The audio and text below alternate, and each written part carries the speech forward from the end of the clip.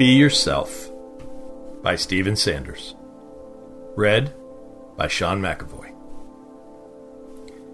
Have you ever had someone tell you to just be yourself and everything will work out? It sounds so simple, doesn't it? Be yourself. What does that even mean? After all, if we could simply be ourselves, then wouldn't the world that surrounds us be a lot different? I often wonder what friendships would be like if we could simply be who we are inside. To not feel so much pressure to be less or more of an individual than we think we are supposed to be. One thing I've begun to focus on in recent months is being the same person everywhere I am, no matter who I'm around. But that's a lot easier said than done. Don't get me wrong, I realize that none of us are exempt to sin.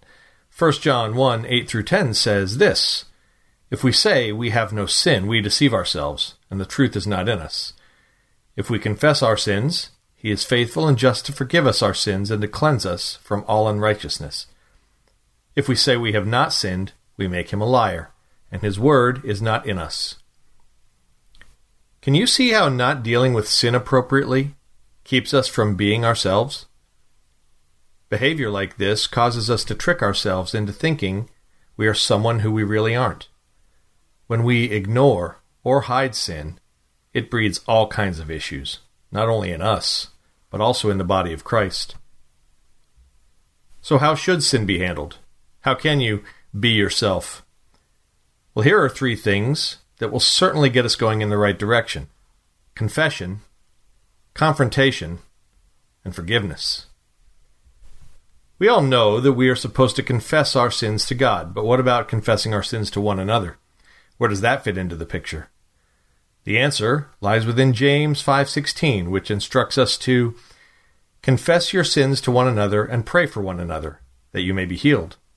The prayer of a righteous person has great power as it is working. Why isn't the confession of sins more of a focus in the church today? Shouldn't we be doing this every chance we get if it results in healing and righteousness? Secondly, there is confrontation. Jesus says in Matthew 18, 15 through 17 that if another member of the church sins against you, go and point out the fault where the 2 of you are alone. If the member listens to you, you have regained that one. But if you are not listened to, take 1 or 2 others along with you, so that every word may be confirmed by the evidence of 2 or 3 witnesses. If the member refuses to listen to them, tell it to the church. Notice that this scenario starts with someone taking the initiative to point out the sin. Also notice that this person risks not only putting his friend in an uncomfortable situation, but also being humiliated in front of others if he is wrong about his assessment. It's easy to see why the church struggles with this. It's not a simple solution. Lastly, we have forgiveness. After discussing confrontation and confession, doesn't forgiveness make a lot more sense now? There's a very good reason why Jesus instructed us to forgive 70 times 7 in Matthew 18:22. Jesus knew we were going to be surrounded by sinful people because we live in a sinful world. Rather than avoiding it, we need to be brave enough to be the one who chooses to forgive sin unconditionally and infinitely.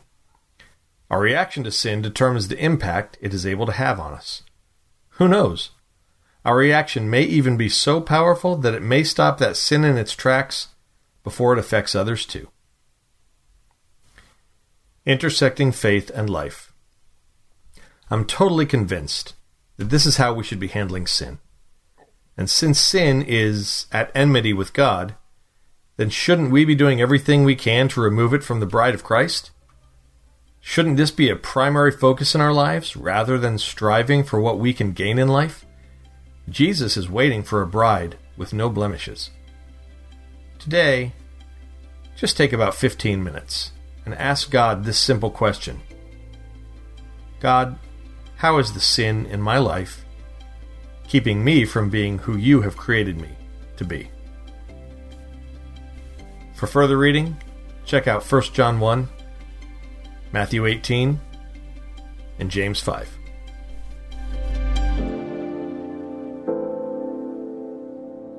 Hey listeners, thanks for joining us for the Crosswalk.com devotional podcast. To get all of our episodes straight to your phone during the week, subscribe to this podcast on iTunes or wherever you listen to podcasts. To find more devotional content like this, head over to Crosswalk.com. Finding uplifting news in today's headlines is often like searching for a needle in a haystack. At the Story Behind podcast, we believe in the power of finding heartwarming tales and are happy to share empowering stories with you every week. Hear about how Steve Harvey surprised a dying man on Family Feud with $25,000. Get inspired by the note a waitress received from a patron dining alone. And even hear about how one VIP passenger made a hardworking pilot get emotional before his flight. To start listening to the Story Behind podcast, visit lifeaudio.com or search Story Behind on your favorite podcast platform.